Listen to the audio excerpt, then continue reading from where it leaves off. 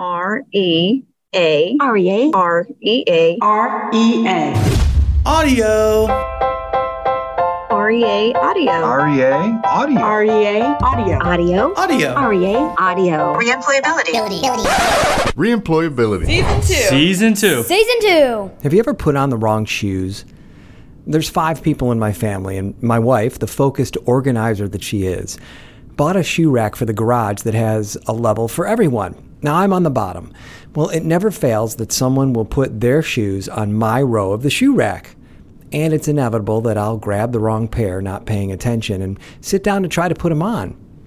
It's strange that I'll notice that even in my hand, something doesn't quite feel right. They don't open exactly the way mine do. Then I'll put my foot in, and if they belong to one of my older kids, they won't exactly fit right. They won't not fit, but they'll feel weird, uncomfortable, just kind of off. But then I'll realize that they aren't my shoes, and because I'm just taking the garbage out, I'll keep them on. How do they wear these things? I think they don't tie right, and honestly, they're a little damp and stinky. Now, I'm sure mine are too, but that's my sweat and my stink. Anyway, wearing someone else's shoes can completely change your perspective on things. Maybe that's why it's always said that you should not criticize someone until you walk a mile in their shoes. Last October, I spoke with Deb Livingston, the founder and CEO of Reemployability, after she won the Comp Laude Gala People's Choice Award for telling her story and the story of Walter, an injured worker whose experience we highlight as very typical of the people we have in our program. This is that podcast that aired then. Taking just a moment to wear the other person's shoes, both those of the risk manager, adjuster, or employer, as well as those of the injured worker, can give us a very different perspective of the same situation. It'll ultimately help everyone navigate the hurdles that many times we put up ourselves, because we don't consider what the other person's shoes are like. So you just recently won the People's Choice Award for the Comp Laude Gala. Can you tell us a little bit about the gala, why and how you came about winning that award, and your story? Sure. Actually, I shared this with the organizers of Comp Laude as well. I never really knew much about it, and I'm a little bit embarrassed by that because I've been in the industry for so long, and that organization's been around for a little while. Their mission actually is to promote those who are making a positive difference in our industry, because as you know, workers' compensation could carry a negative connotation to it. So I wanted to get involved in the organization this year, and they have this component where they ask for people to share their stories. And I was compelled when I saw that to go ahead and put mine out there. Well, you did a great job. It Thank you. was an amazing story, and I had known part of your story, but really not the whole thing from how you told it in your time to present that.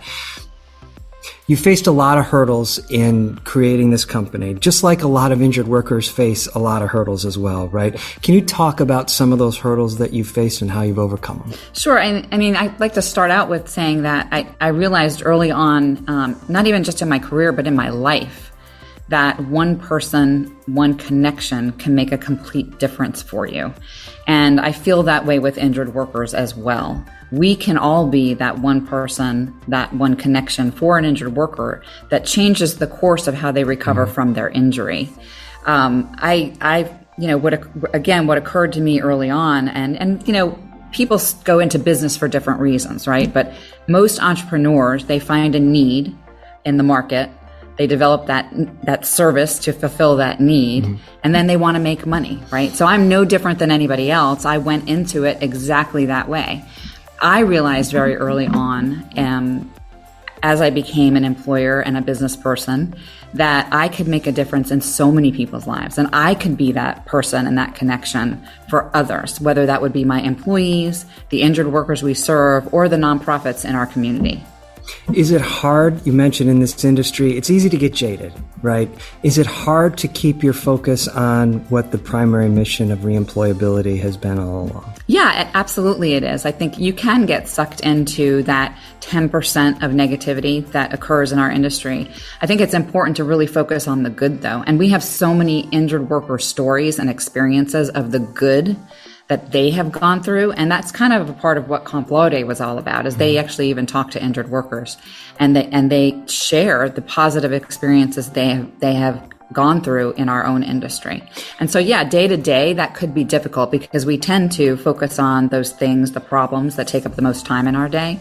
I'm trying to convey to our staff and even all the people we encounter about all the good we do. One of the stories that you include in your story is one of Walter. And Walter's story is very inclusive of a lot of different stories that we hear of injured workers and their experiences and their feelings and all that they're going through. So can you tell us high level Walter's story and how it integrates into yours? Yeah, sure. I love the Walter story because, well, first of all, he's a real human being. He's a real person who was injured on the job. And I love the story because it really does give the great example of any injured worker and what they might go through. So Walter was is a truck driver, and he was injured on the job, suffered a terrible injury to his right shoulder. And because of that injury, he could no longer drive his truck. And when we talked to Walter, he said, the first thing that came to his mind when he was injured was, how am I going to get on with my life? How am I going to take care of my family? And so it's the same thing any of us would think, right? And in fact, we all just recently did think that as we went through this pandemic. I think we all have an ability now to really relate to what an injured worker goes through after living through this experience ourselves. So he was very concerned. How am I going to take care of my family? And then eventually he got to the point of recovery where he was referred to our program. And then that was another thing he had to go through was, well, what is this all about? And why are you going to have me volunteer in an organization? And how does that help me support my family? And he asked those questions of us. And so we shared with Walter and we communicated very effectively with him how this would benefit from him, how he would recover, and how he would earn a paycheck by his employer while he went through our program. And once he learned about that, he softened a bit, but he was still pretty skeptical about the whole idea, about going somewhere else to actually work. But once he started working at the nonprofit organization, even though he wasn't driving, which was what obviously his job was, he realized how many people in his community he was helping. He was connecting to his community. He recognized what a need there was in his community for the organization that he was working for. He made connections. And met people that he still engages with to this day. And so that helped him to recover and helped him to get on with his life. And he earned a paycheck while he did that. So ultimately, he was scared and confused, and we tried to ease that. And then his experience through connecting with us and then with a nonprofit organization helped him in the long run. Aside from assuring that nonprofits are a safe place to place injured workers, and to make sure that they can properly accommodate the restrictions that they have, reemployability's role in the experience of the injured worker really is limited.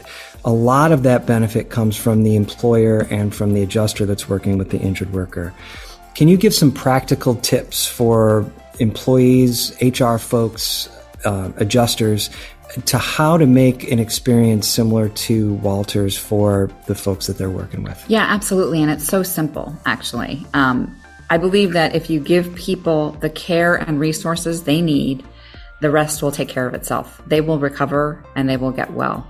And what I mean by that is communicate effectively, be transparent, and educate them on the process. I think one of the things we tend to forget about, those of us that have been in the industry for a long time, because we know the industry and we know the workers' compensation, the way things work in the system. We know the system. Injured workers don't. In most cases, it's the first time they've ever been injured, they've ever experienced any kind of a program like workers' compensation.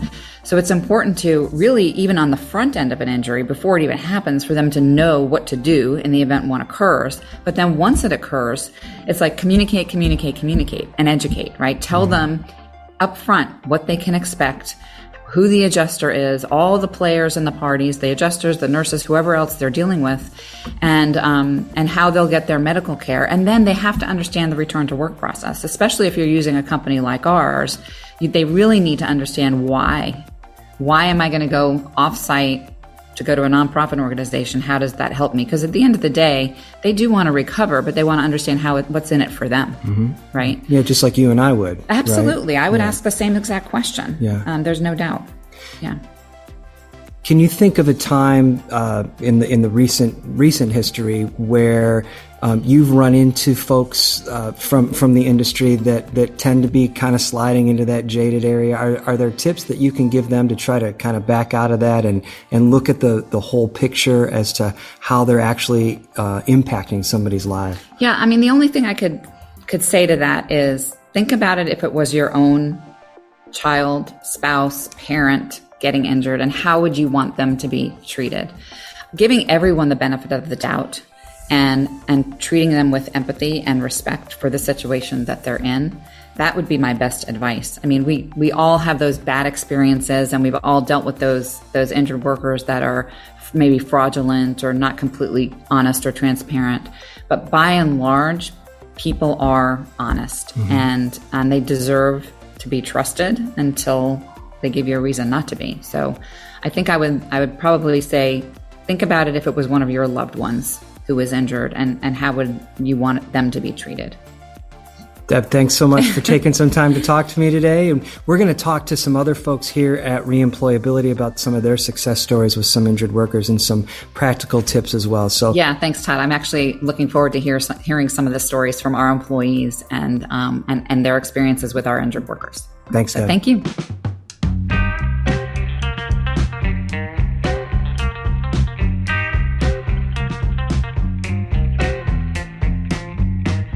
Thanks for listening to REA Audio. If you have any comments or suggestions for an upcoming episode, please let us know.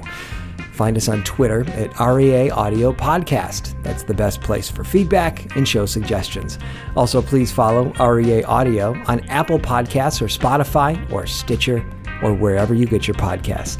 You can also check out more content at listentorea.com. If you have a story to tell or you know someone who does, please don't be shy. Email Todd at reemployability.com or tell us on Twitter at REA Audio Podcast. I'd love to chat with you. Have a great rest of your week.